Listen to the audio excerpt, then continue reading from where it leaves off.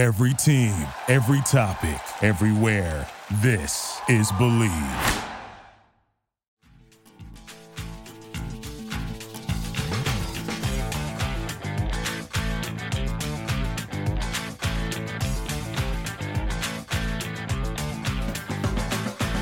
Hello, Vol Nation. Welcome to another episode of Believe in Tennessee Football. I'm your host, as always, Kyler Kerbyson, joined with Reed Bacon.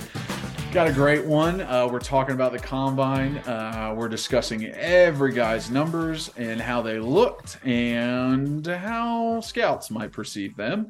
We also touch on basketball a little bit, but before we get into that, if you guys are watching, please like, subscribe, and hit that notification bell. Also, leave us comments. We love those. If you're just listening, rate and review, download and re-download, and follow us on all those platforms, Spotify, Apple Music, anywhere you listen. We also have merch right now, How We Doing Bud t-shirts in orange and in white. The link is below, so you can go check those out. And you want to follow us on social media at Believe in Tennessee for our main account on Twitter at rbacon26reed, at Kyler Kerbyson for myself on all social media platforms. So without further ado, let's jump on into the podcast. The game. Snap. The kick is in the air, and the kick this time is no, sir, Reed. No, sir, Reed. Final score. Tennessee 20, Florida 17. Pandemonium reigns. Loads up, fires long for the end zone. The pass is going to be caught by Tennessee. Tennessee wins! Caught it by Tennessee. Jawan Jennings. Jennings makes the catch in the end zone on the Hail Mary. Down at the 35, to the 40, to the 45, to the 50, to the 45, to the 40, to the 35, 30, 25, 20, 15, 10, 5. What did he do? All he did was score. Joey Pence, touchdown on play number 1. All right, so before we jump into the podcast, got to shout out our number one sponsor, betonline.ag. It is the place to go for betting. It is your number one source for betting. They have all the odds, all the team totals, all the parlays that you could ever want, and they cover every sport. You got NFL, you got NBA, you got tennis, you got golf, you got baseball, you got everything you could think of. It is the place to go if you're going to bet on anything and make anything exciting. So for first-time signups, go over to betonline.ag, and for a 50% welcome bonus, use promo code BELIEVE, BLEAV, at checkout and receive that 50% welcome bonus. Bet online, where the game starts. All right, welcome in, everybody. I got another great podcast for you. I say it every week, but I mean it. We're going to break down the NFL Combine and the Vols that performed in it and how they did, and analysts and what they see out of them, and kind of give you guys some inside info on that. But before we get into any of that great stuff, Reed, how are we doing, bud? Hello, you beautiful man. Nice UT gear. We both went UT gear today. Yeah, ripping it out. This is like one of my first hoodies I got when I was there. It's like an Adidas hoodie. It's like a 3X. It's massive on me. Is it? Yeah, it's so comfortable though, but it's just huge. That's good though for laying around the crib. Exactly. It's perfect for that. I definitely couldn't wear this out. I mean, I've worn the hell out of it since I was an idiot freshman and just like dropping food on it, and like it's a gross hoodie. Let me see where's your hands? Like, where does it go on your? Well, it's got that tightener, so it's not that bad, and it's not that bad lengthwise, but it's just I mean, there's a lot of room in here. Like Fat Bastard when he lost all his weight and he has all that excess skin. I almost did the joke, but I feel like that might be a little inappropriate. Yeah. No inappropriate jokes. Yeah, this hoodie is also, I got this my freshman year. Now, as you remember, I was only at UT for 3 years because then I turned pro. Oh, yeah. He only made it to his junior year, guys. It really does kind of annoy me, though, that you say, we got another great pod.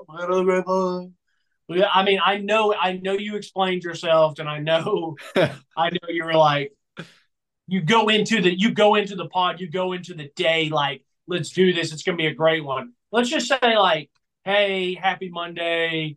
Well, it's Monday for us, but I guess I don't know if you're going to get this out tomorrow, Wednesday, whatever. Who knows? But let's try to think of something else, just that we sprinkle in a little bit. You don't want me making false promises. Yeah, sometimes we're not that good. Other times I feel like there's times I feel like we knocked it out of the park, and there's other times I feel like we need to re-record, but we don't because we're busy. But anyways, I'm doing well. Hope you are. Let's jump into this. Yeah, let's just do it. Over the weekend, NFL Combine had quite a few guys there. First, just to start off with like Paxton, Brooks, and Hendon Hooker. Like, great for them that they got to go. Like Paxton, I don't think it really matters much what he runs or does or like anything.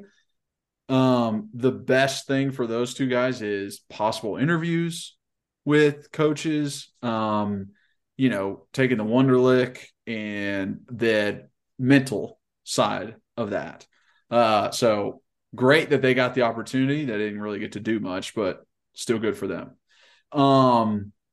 I say we start on the defensive side of the ball, if you're okay with that. This is what we're going to do. We're going to start how Tennessee UTSports.com, inside the numbers, Vols at the 2023 NFL Combine. Great article, by the way, and it's perfect for us. So we're just going to start at the top, and so it's kind of random. You know, however UT Sports wants to do it, that's how we're going to do it. Okay. So the first person might be a little controversial.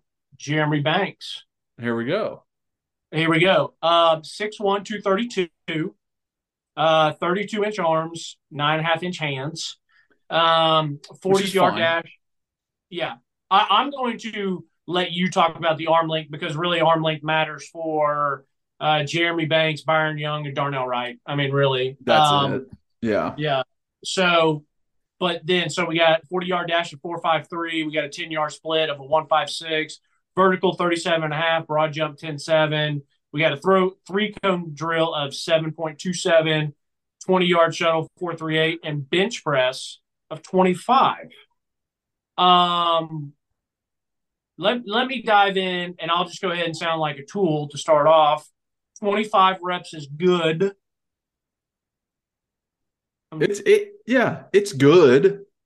He's probably got a 350, 365 bench max if he's doing 25 times. I think he might. I think maybe 375. I'm just going to go ahead and say why I said this is a douchey comment because we're talking about this bench press and it means nothing, but I was trying to remember how many the most I did at 225. And I was not prepping. I was not prepping for it. I also didn't look like that natural guy. You couldn't run a 4.38 shuttle with that too?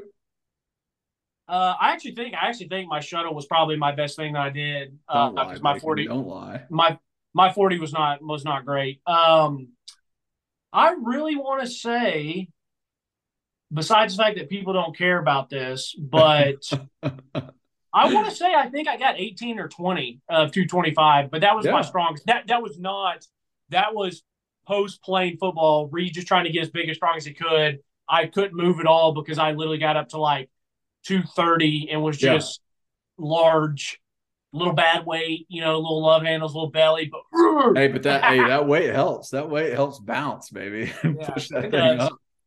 It does. How many did you get again? You got a lot. You were like 40s, weren't you?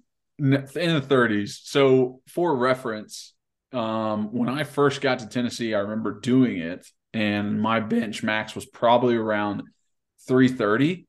And that's embarrassing. That is awful. And I did 18 reps. Or that was the first time I ever tried 225 rep max. And I was a freshman. So I did 18. And then by the time I graduated, it was in pro day, I was one rep max, probably like 420. And then I did 32 on day of. So you can kind of gauge off of that. Like if he's getting 25, he's probably upper threes range in 1 rep max, which is great. I mean, that's awesome.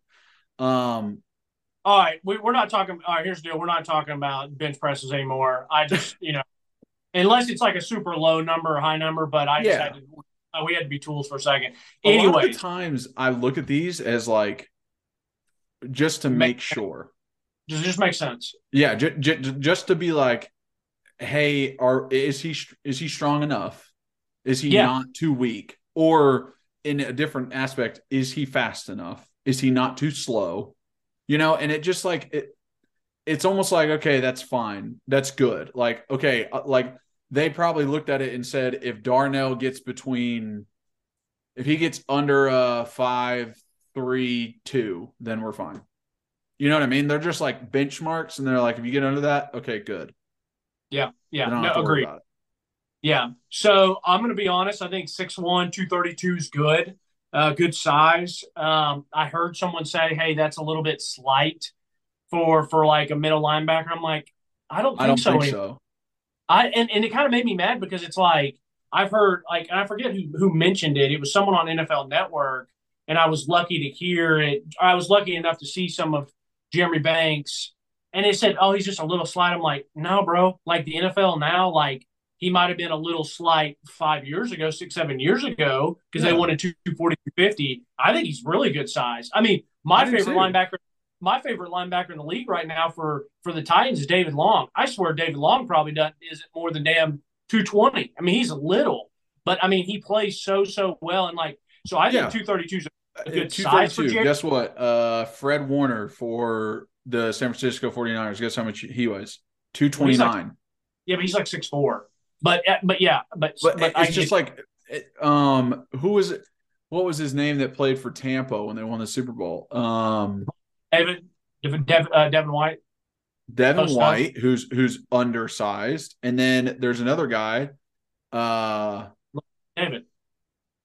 What'd you say? Levante David from Tampa. Levante David, yes. Yeah. I couldn't hear you before, but Levante David, he's a smaller guy. Yeah.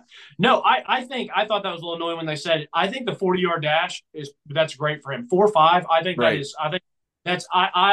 I thought he was going to be 4.5, maybe 4.6, but I was like, if he hits 4.5s and low 4.5s, which he did, he had a 4.53. I think that's fabulous for Jeremy. 10-yard split, 1.56, pretty good. Vertical 37.5. That's good.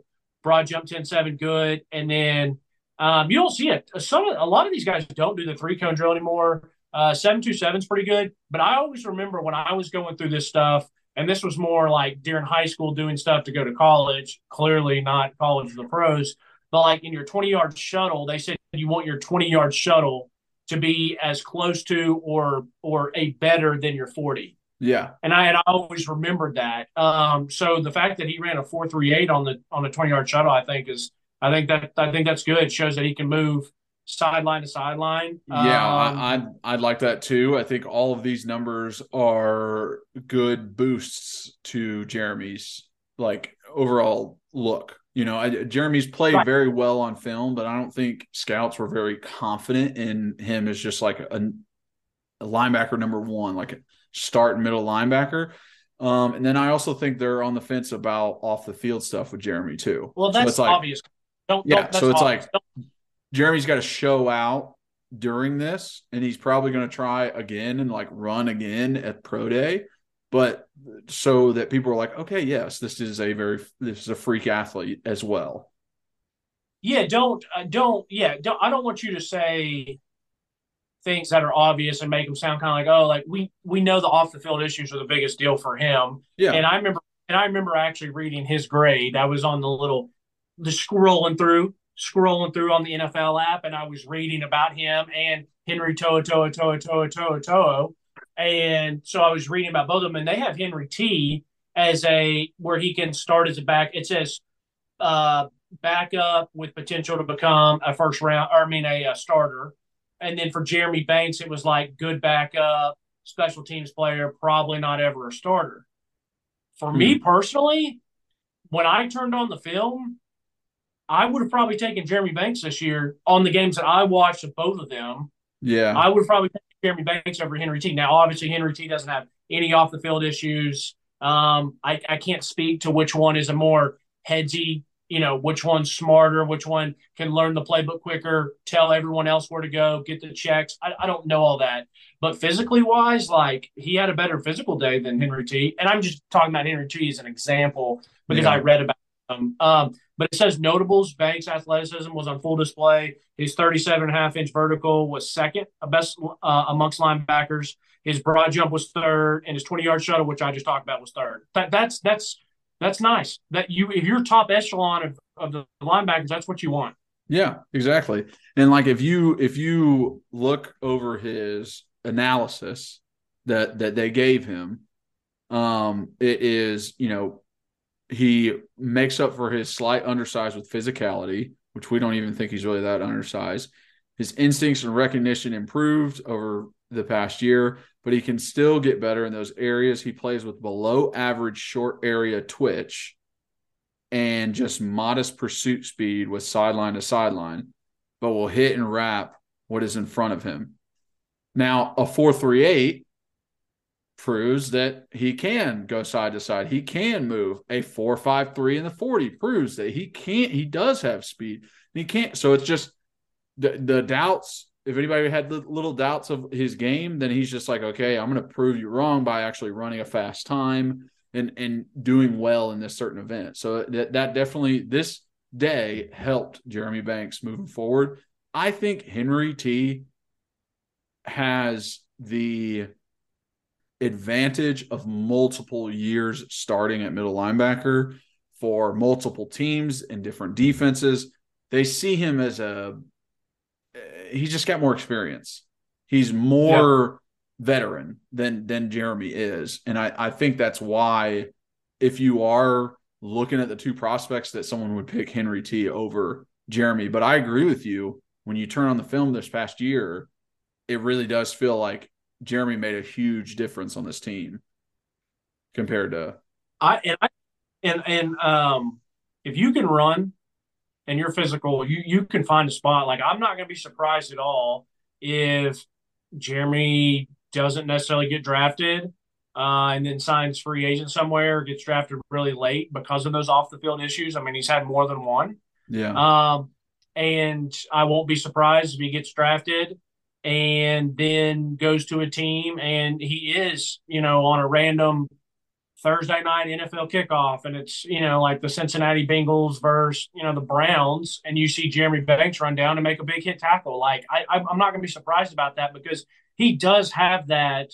We say it way too much, but he's got that dog in him, and like he's going to lay it out there. You know what I mean? So, listen, all that's in behind you, kid. You got to go and see what's up next. So, and the other thing is too, like, if you just love ball, there's all these other leagues out there right now that you can try to catch on. And very true. So that's the one good, that's the one good thing about these guys now. I mean, they got the XFL, the USFL, more opportunity.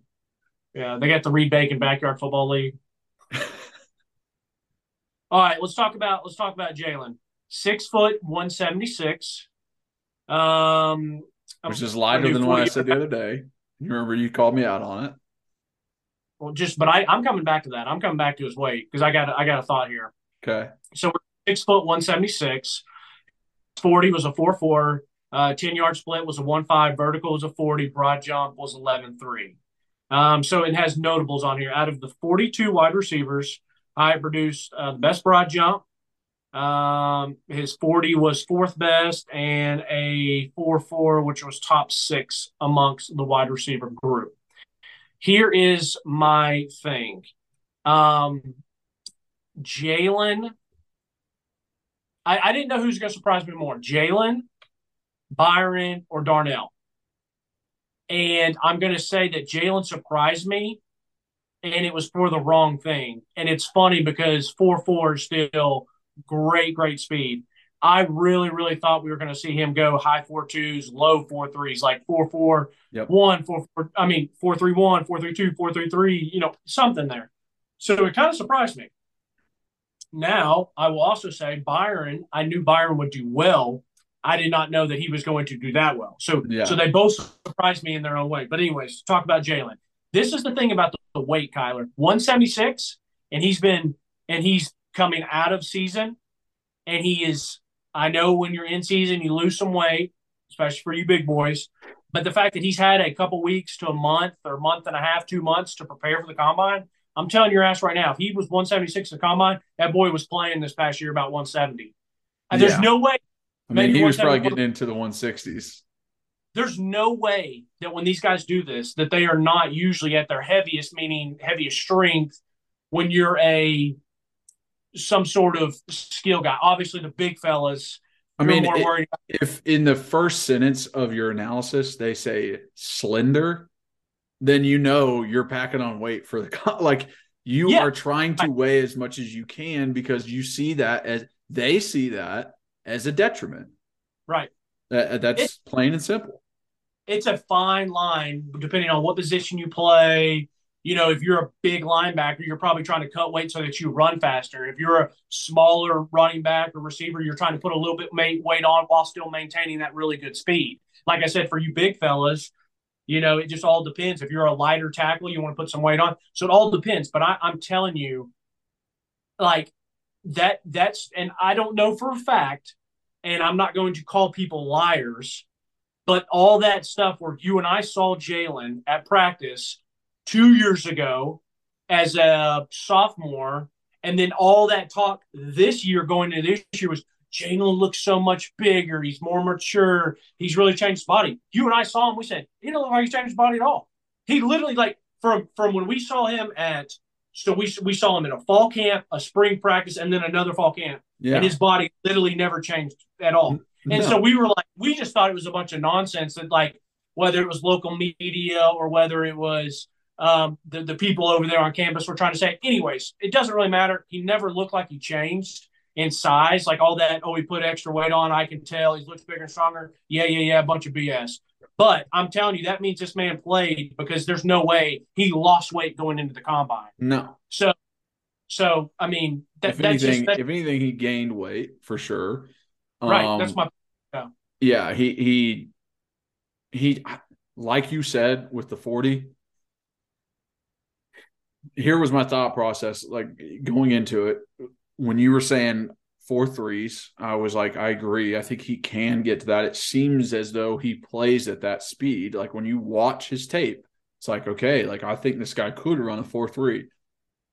His best attribute is his speed. That is his best attribute. It is the thing that sets him apart from everybody else.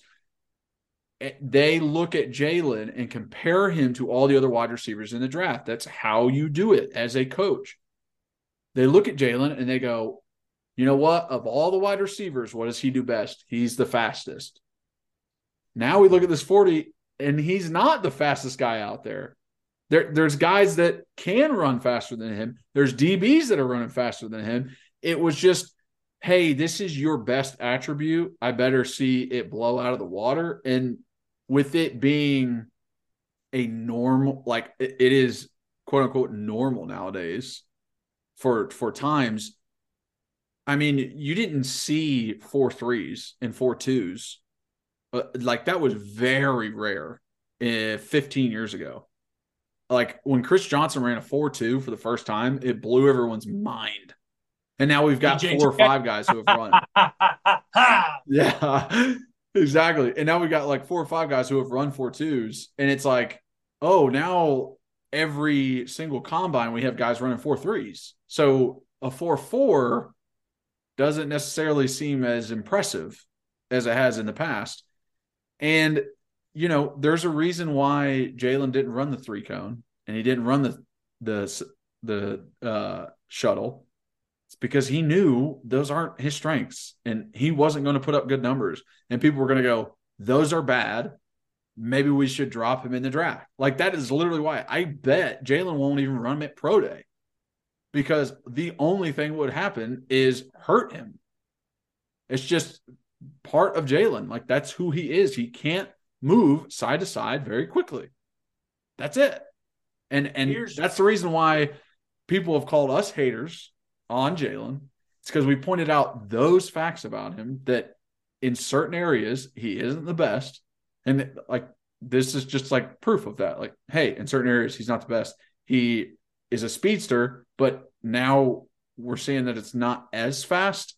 It just kind of sucks. Like,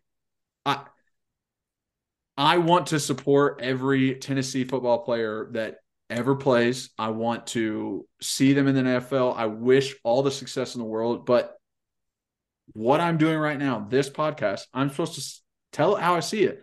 And how I see it is Jalen isn't as fast as we thought, and he's not very good at lateral quickness. So why wouldn't someone pick someone else over him if those things aren't holding to the standard of a first-round wide receiver? Yeah, I mean, he's the Biletnikoff Award winner, and nobody, like, people are not picking him to be the first wide receiver. There's a reason for that. There's a reason for that. It doesn't matter if you win the award. It doesn't matter if you're most productive during a season. You have to fit into the NFL and, tally mark all of these attributes if you want to be a guy picked early, if you want to be a guy that makes it and lasts. Yeah, and we should have stated this from the very beginning, because I know I believe this, and I'm pretty sure you believe it. But like this stuff, well, I guess you kind of mentioned it when you were talking about Darnell. Like, hey, just you want to fit in a box. Like, okay, does he check this off? Hey, this isn't way too bad. Like, we need to check something. Like, the film is the only thing that really matters. Yeah, and I feel like this is just a next little bit. So that's why I always got nervous if the Titans ever drafted a combine guy. Now it worked out when they drafted Chris Johnson, but CJ2K put up some nice numbers at East Carolina. It wasn't like he just, matter of fact, the other Chris Henry, for you old Titans fans, who rushed for like 500 yards at Arizona, but goes and looks like a robot, runs great in the Titans draft. Yeah. So he's a combine guy that got drafted. But anyways, for Jalen, the film is what matters. And in the film, he ran by people, and he was constantly open. And we all knew that he's kind of, in a way, that one-trick guy. Hey, I'm going to take the top off with a vertical, with a post, with a whatever. I'm not saying that he didn't do other stuff at Tennessee. He did. But what he's best at is taking the top off, running by people, believing people. And so I was really like, okay, is he going to be a Will Fuller? Is he going to be a Deshaun Jackson? And I give those two because Deshaun Jackson had a really nice career, was around for a really, really long time. Him and Ted Ginn played way until their older years because they always had speed. Will Fuller was a guy who got drafted high because of his speed and never really panned out because he just couldn't stay healthy. Yeah. And so it's like, that's kind of that box of where he is. And I'm very surprised. Like, he got beat in a 40-yard dash by Byron Young. Like, who would have ever thought that going into it? No one. You could have talked to 1,000 you could have talked to 1 million out of 1 million people who either watched or covers college football, and no one's saying that that's happening. And that, so he's like, we thought Jalen was easily the fastest on the whole team. He's not even the fastest player on his team. So not to get hung up on that, I was just saying it surprised me because I really thought he was going to blow it out of the water. 4.4 is still very, very fast, but does, like you said, just GMs and thinking, dude, we thought this guy was going to be a 4.2, 4.3 guy, world-class speed, different speed. Let's go ahead and draft him. Now they're like, well, 4.4, like, there's a bunch of 4.4s out there. Like, what are we going to go with? You know what I mean? He was the one guy I wanted to see on the field, and I didn't get to. Now, I heard, and I don't know if you saw, that he did have a couple drops, and that's why I wanted to watch him on the field to see if he made all of his catches. Yeah. Because you and I always saw at practice, it was one day he had 4 drops in practice. There's another day he had 2. Like, I wanted to see if those hands came through in the clutch for him or if he had 1 or 2 bad drops. Yeah, I saw one throw from Will Levis going around just over the shoulder, and it went right through Jalen's hands. Hit him right. It was Jalen? Yeah, and it wasn't a bad throw by Will. Obviously, it's on air, so it's not hard, and he dropped it. Yeah. That was, yeah, I saw that and was just like, last thing to wrap up, I'm very, very happy for him and his success that he had this year. I'm very, very happy that he won the Blitnikoff, and because his success helps the University of Tennessee. And everything that I've heard about Jalen, he seems like a really good guy. I don't know him personally. He seems to carry himself well. He seems to come from a good family. So I truly don't want anything but the best for him. But I think going into the combine, I would say it's a slight disappointment, even with really, really good numbers. It's just a slight disappointment. And it still doesn't matter because he's still going to get drafted, and it just depends on what he does when he goes to the league. Is he still running by people, and is he making the catches that he needs to make? So, all right, next one, Cedric Tillman.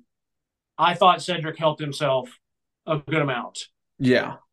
Speaking of 40s, to see him run a 4.54, I think that is very, very good for him with his size. At 6'3", 213. Yeah, that's a big dude. That is a big guy. 4.54, a 1.53 10-yard sprint, 37-inch vertical, and a broad jump. So just think, besides the broad jump, the rest of those numbers are pretty close to Jalen. And not a lot of people would say that either when you watch how the two of them play. I feel like one's a one-trick pony track star, and the other one's a football player.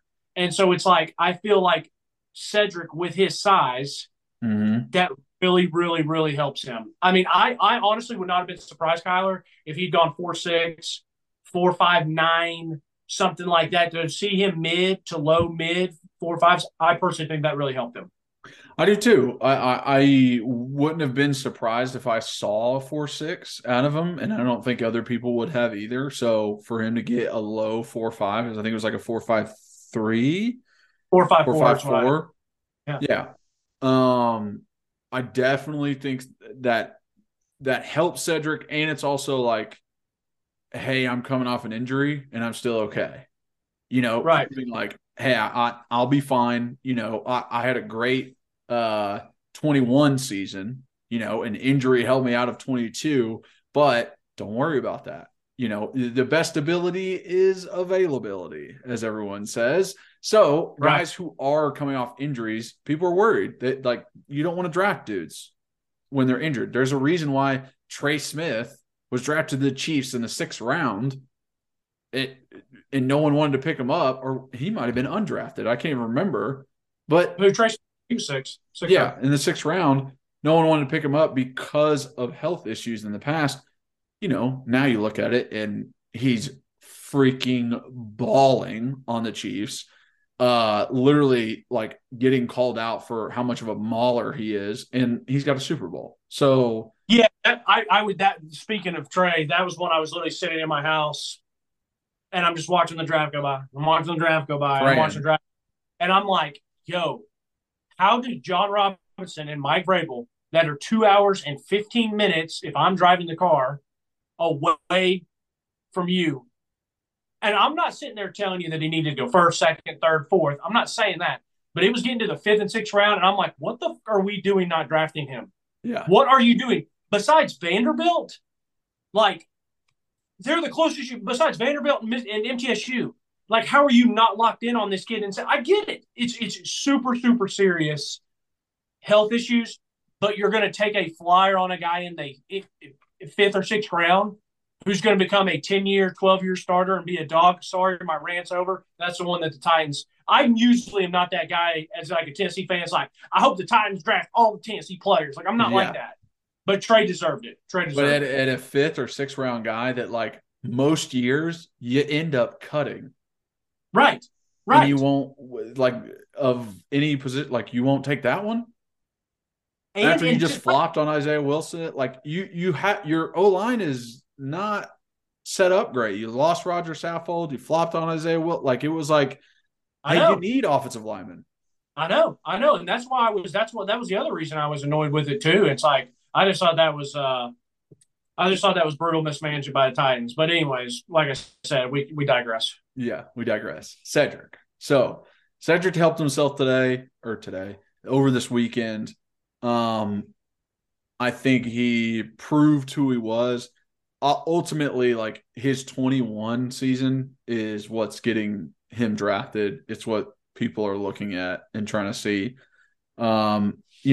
With those guys like a Cedric, who hasn't been talked about that much in the media, and is more under the radar.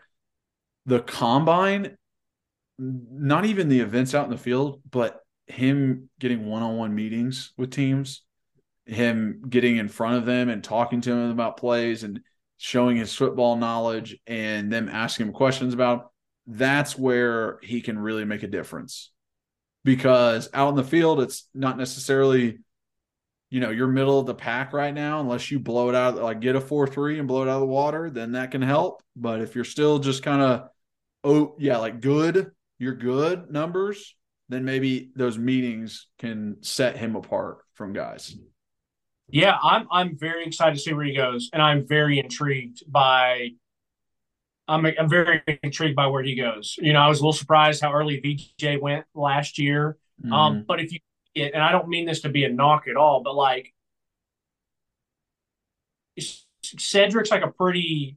I'm not saying he's average in skill, but he's an average receiver coming out of college. What I mean by that is like there's going to be multiple guys in each conference that's 6'2", 6'3", 208 to 215 pounds. Good players. They were, the best player on their team, whether it's, like Tennessee or Iowa State or, Cincinnati. Like you get what I'm saying? Like the point I'm trying to make.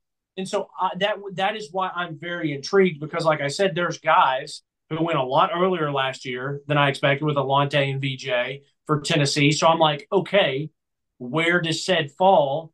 And like, I think his best attribute besides his size is like he's just a good football player.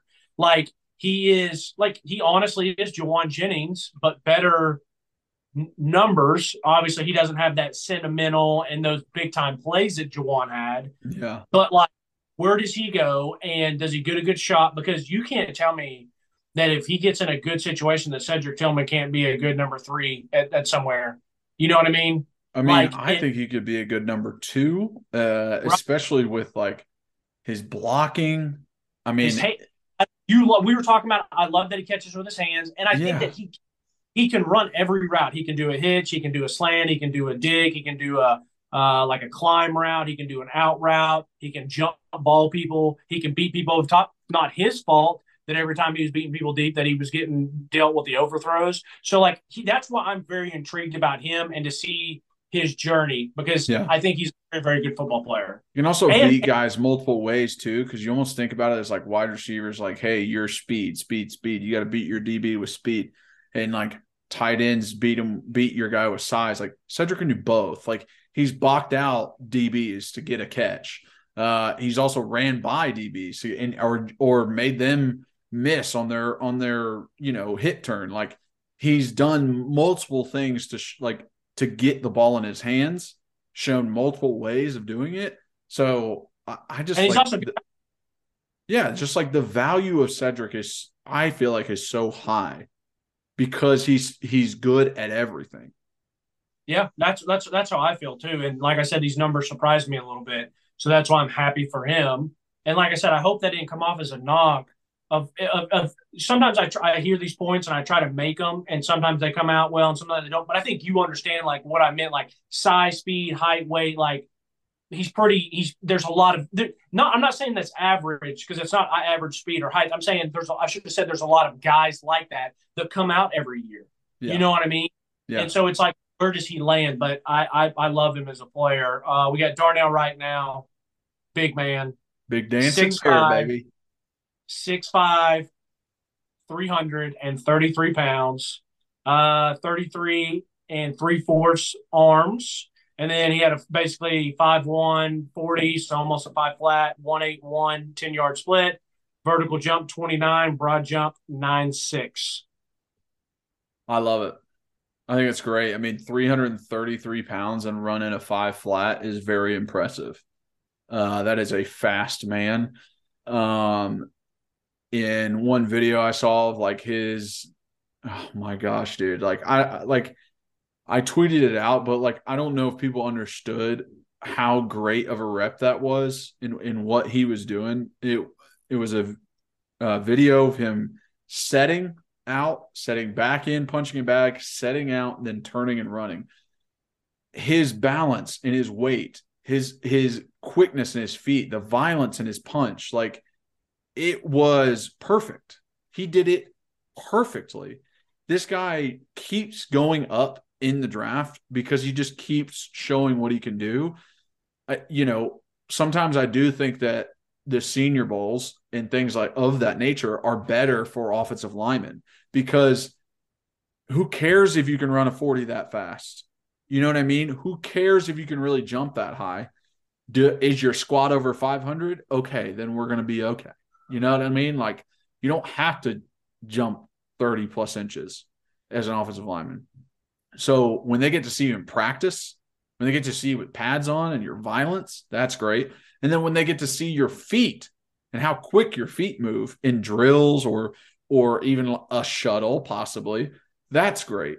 But Darnell did himself a service. He did what he needed to do. He put up the numbers he needed. And I think his 40 is faster than people thought it would be. Scouts thought it would be. And I'm just so impressed with him. I knew he was super, super athletic just from watching him, but for everyone else to catch up on that is awesome. Like, I love this. I love the praise for offensive linemen. I can definitely see Darnell being a first round pick.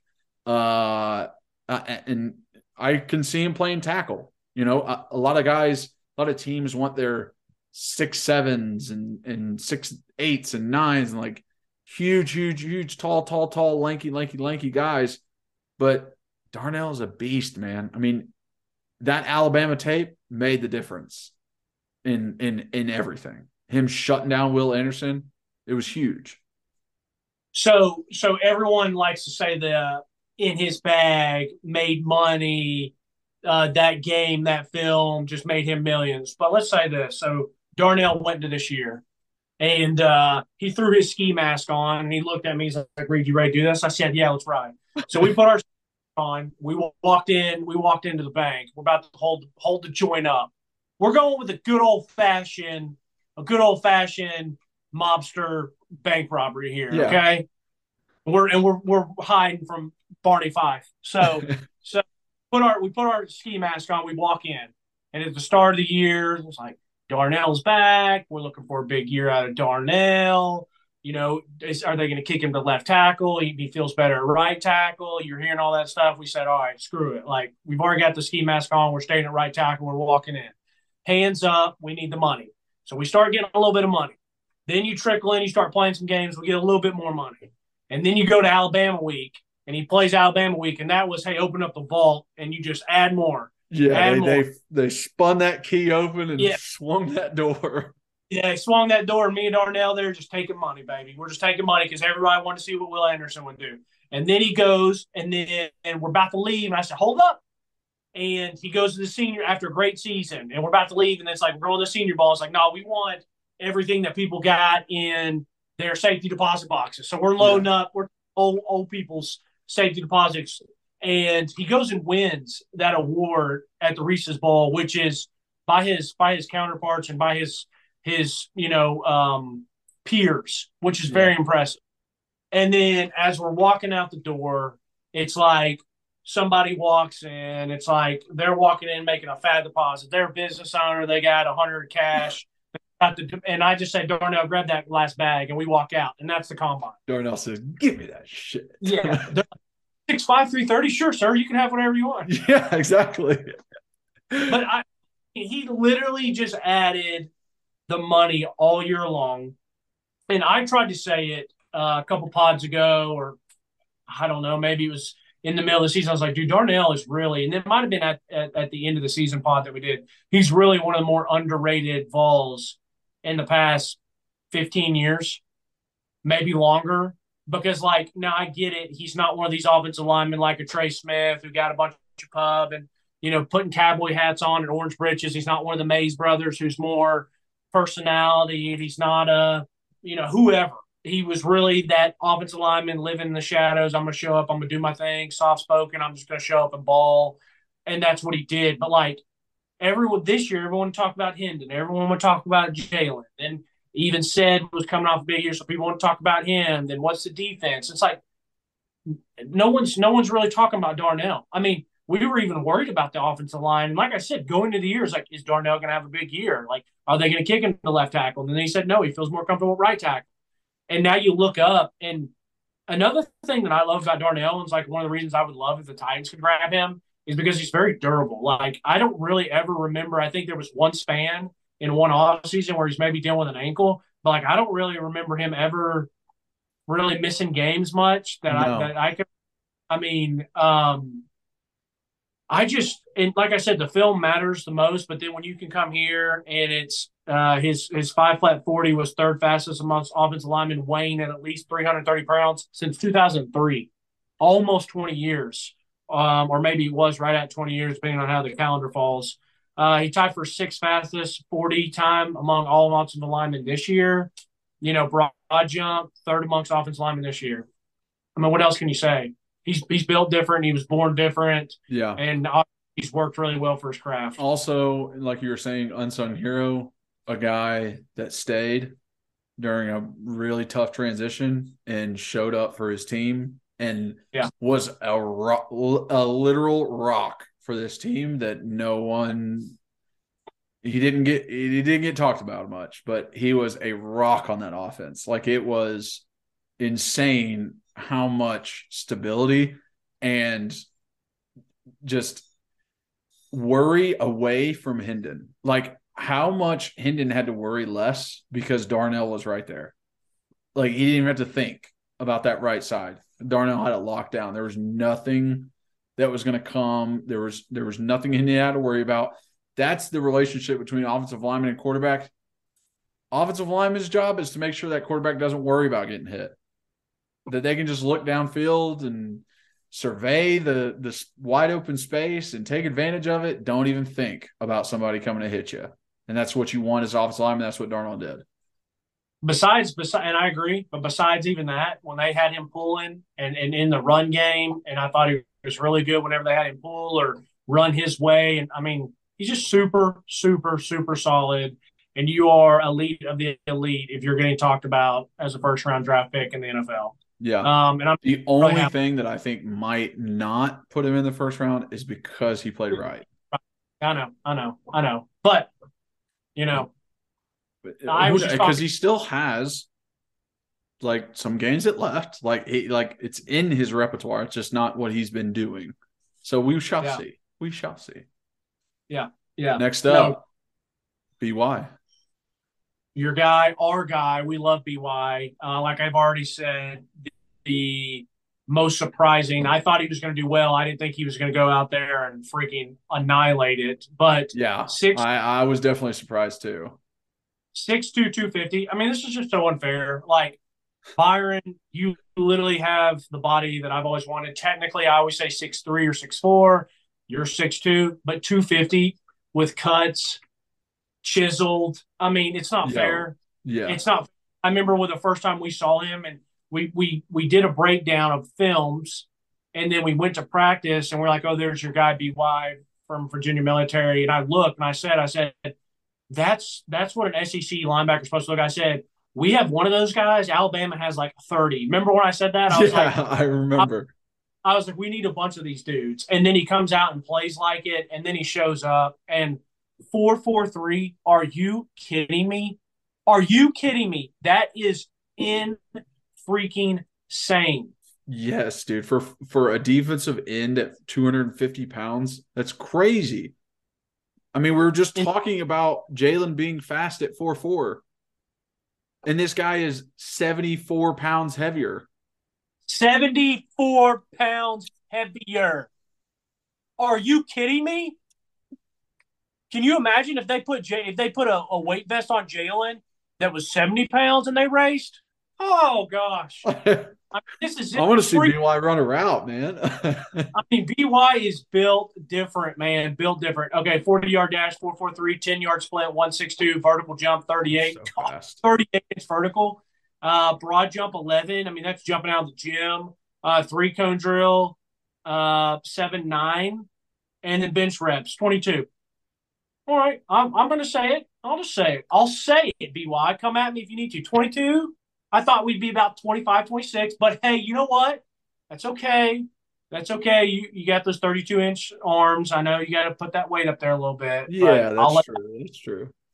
I'll let that one slide. As long as it equals out to his 1 rep max being more than 330, we're gonna be all right, because that's who he's going against. 330-pound dudes. Let me say this real quick. Notables, his 4.43 40-yard dash was second best amongst defensive linemen at the NFL Combine and fourth best at the position in the past 20 years. I don't really consider him a D lineman. I guess he is a D lineman, but I would say, I don't know. We've been over this argument before. It doesn't really matter. I think it literally depends on the defense you run.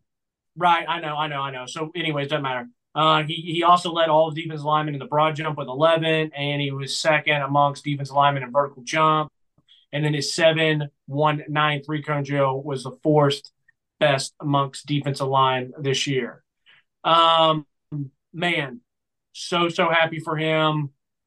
This is where you make money as a prospect. It's like, oh, he's a good prospect. He has some pretty good film. And then you go out and do this, and these GMs and these coaches automatically get a little excited, and they start getting a little pop in a tent in their pants and their khakis, in their sweatpants. They're like, "Who's that down there?" I'm a little fired. Hold on. Did you get a 4.4? That's what I got. You get 4. Is that Gatorade in your pocket, or are you just excited to see me? Dude, anyways, I couldn't be more happy. This one really, really surprised me. I honestly thought if you'd made me say BY, I would have said, I bet he goes out and runs like a 4.5, 4.55, 4.54, which I still would have thought would have been really, really good. But that's next level. I'm excited to see where he goes. Yeah.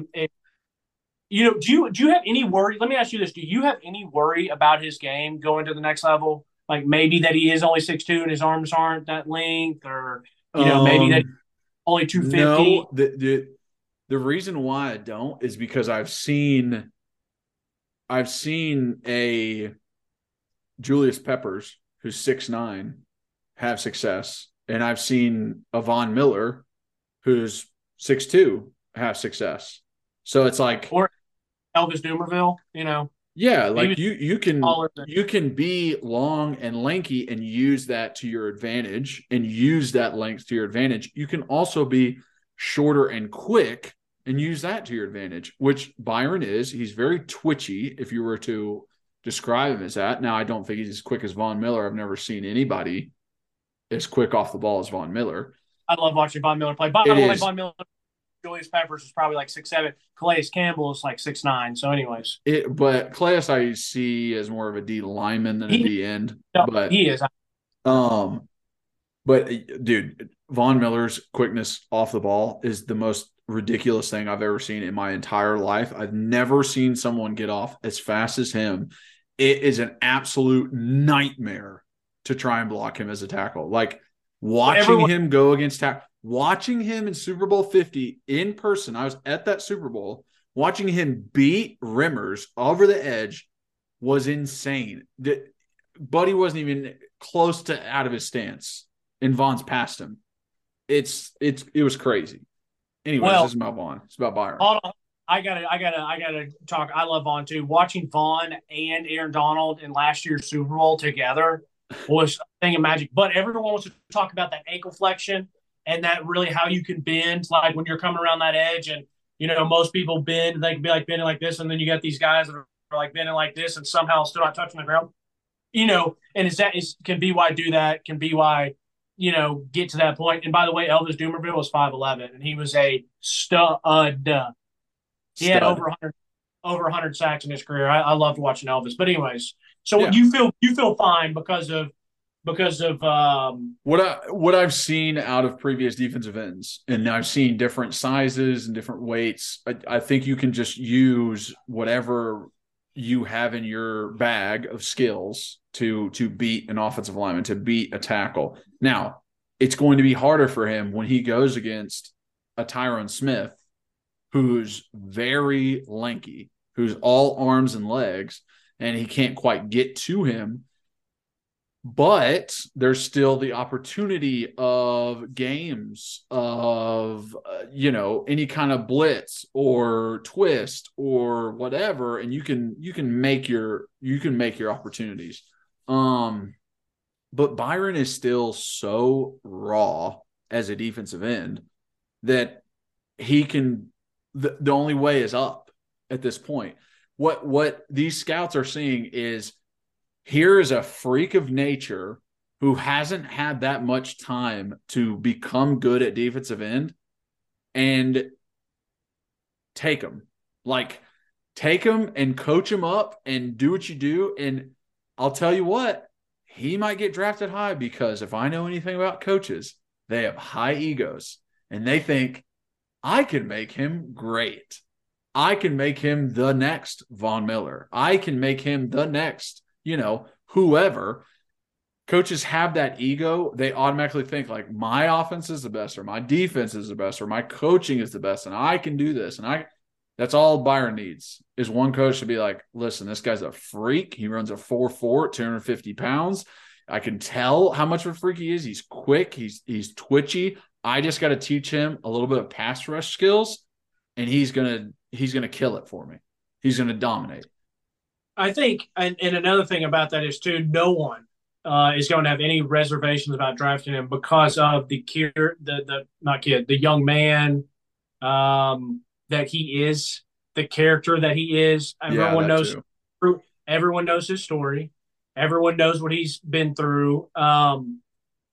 When we were at practice and watched him, he was there. He didn't know us. There was no reason to be as polite and nice. And like I've talked about, Jerome and Jacob and some of these other guys are just super quality young guys. And like Byron handles himself in that way. I mean, we were there and there was a fight. And he got up at the end of practice and apologized to his team because he said, I can't do that. Like, I got to control my emotions. I can't allow that stuff to happen, which was very impressive that he did that.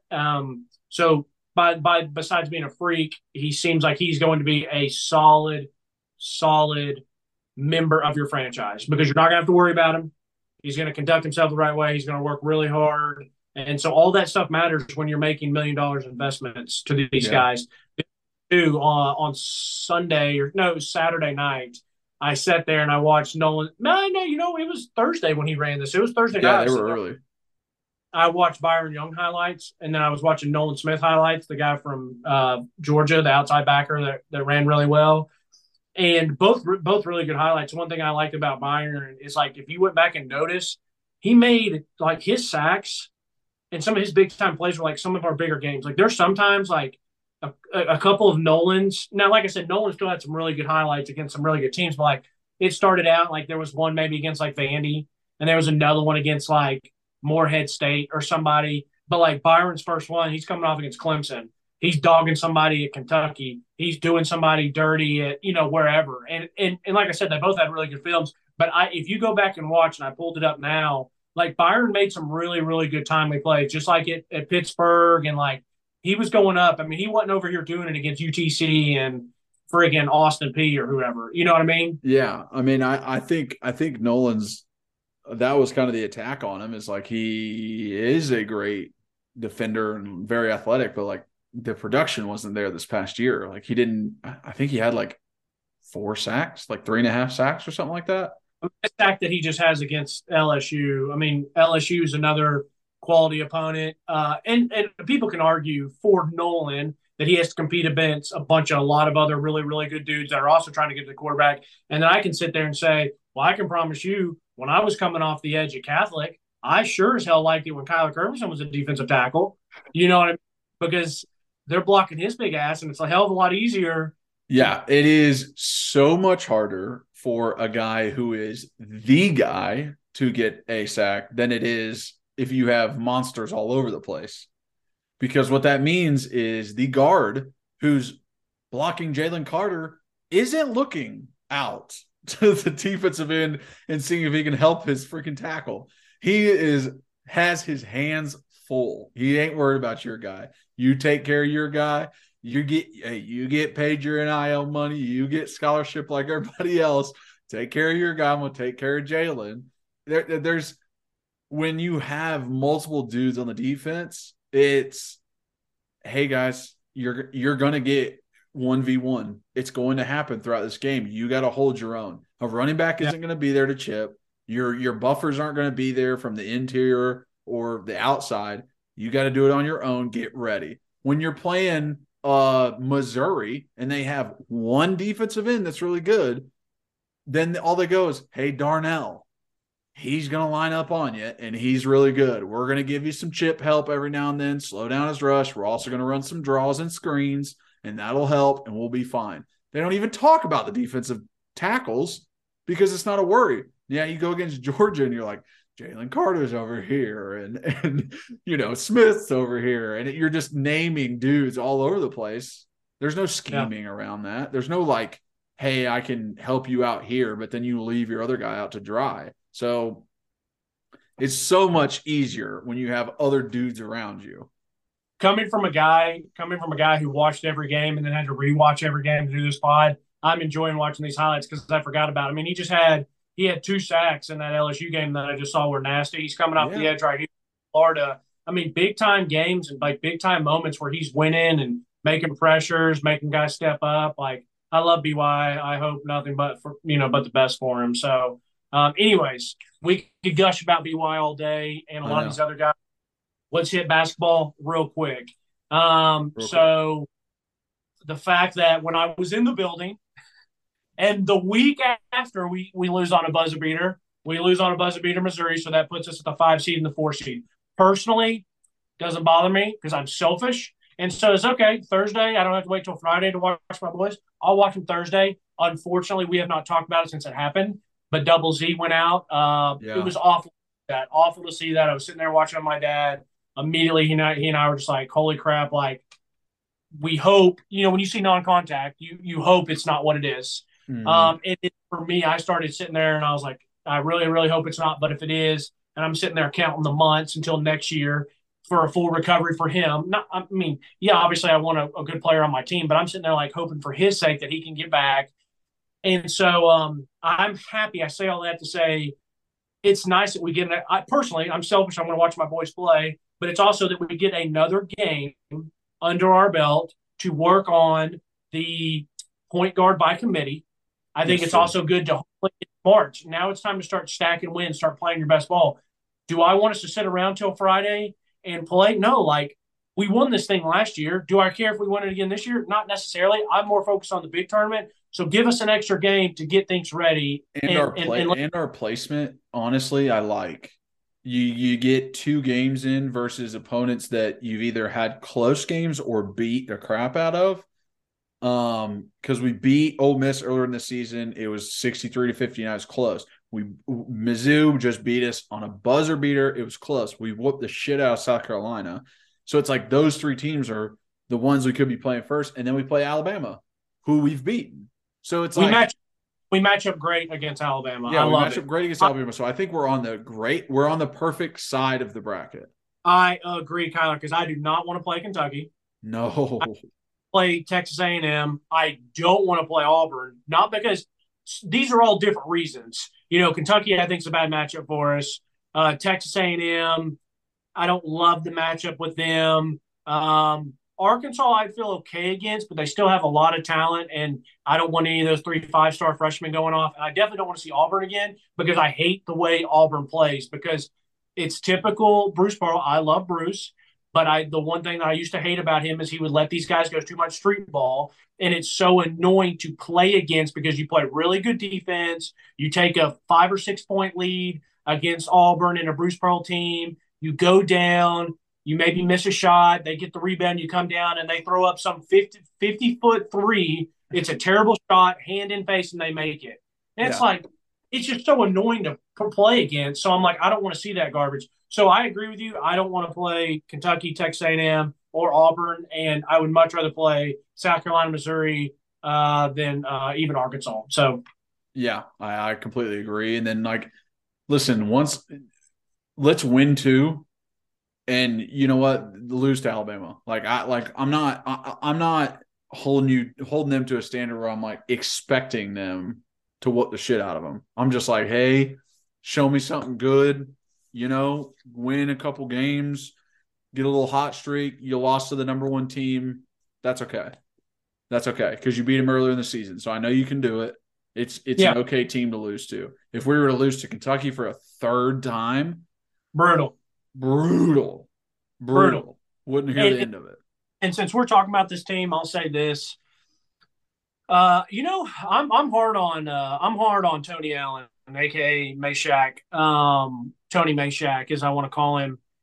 But I don't mind him at point guard because if he does struggle offensively, then put him at point guard because he handles the ball well. Let him distribute it. Let him be out there to play his really good defense against the other team's point guard or the other team's best player, whatever, So I'm fine with that. Like, this team is going to go as far as Josiah Jordan-James and Santi both have to play pretty well. And I'm not saying that to be great. I'm not saying Santi has to put us on their back or Josiah Jordan-James put us on our back. And I'm not asking too much to say, just Josiah Jordan-James, give me 10.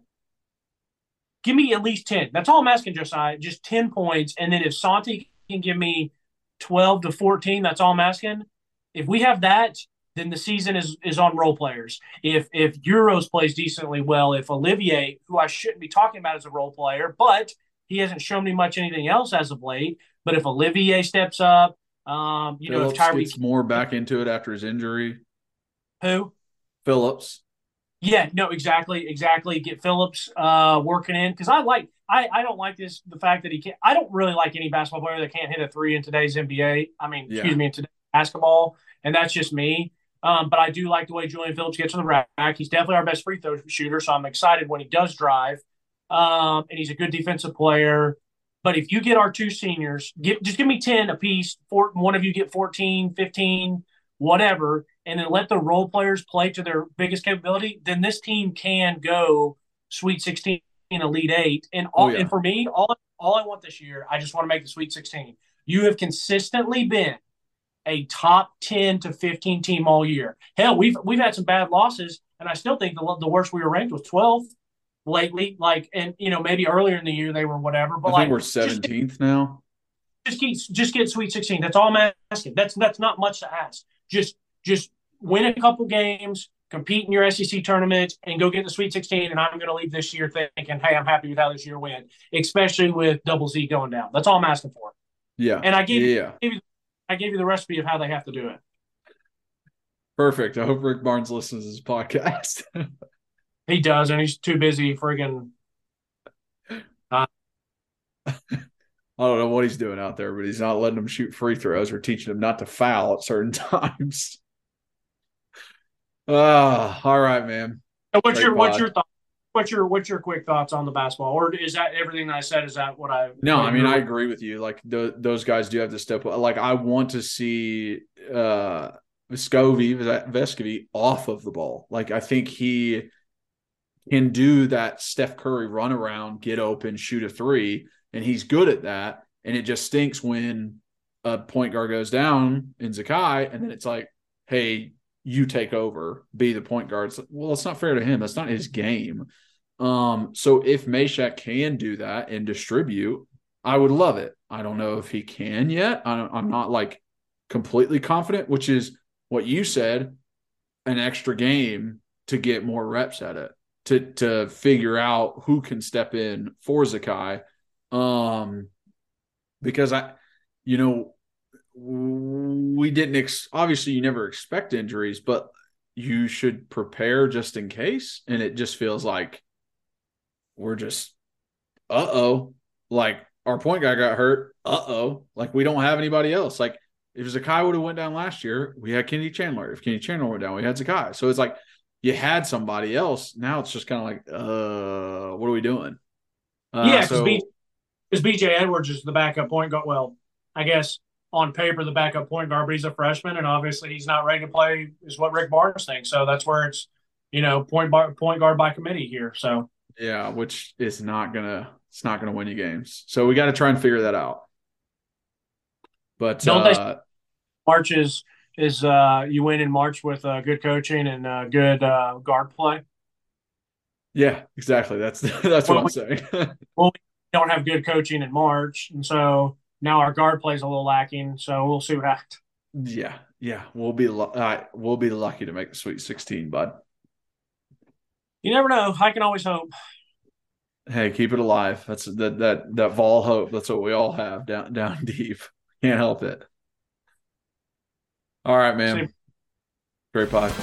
All right. Thank you guys so much for watching and listening. If you are watching, please like, subscribe, hit that notification bell, and leave comments. We love the comments. Love to talk to you guys.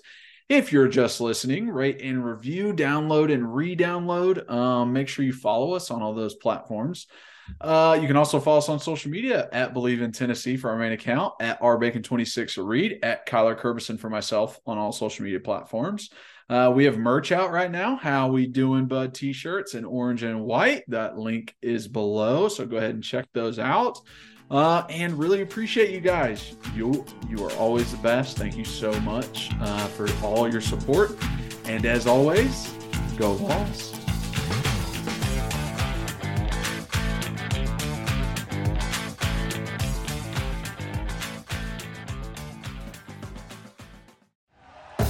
Thank you for listening to Believe.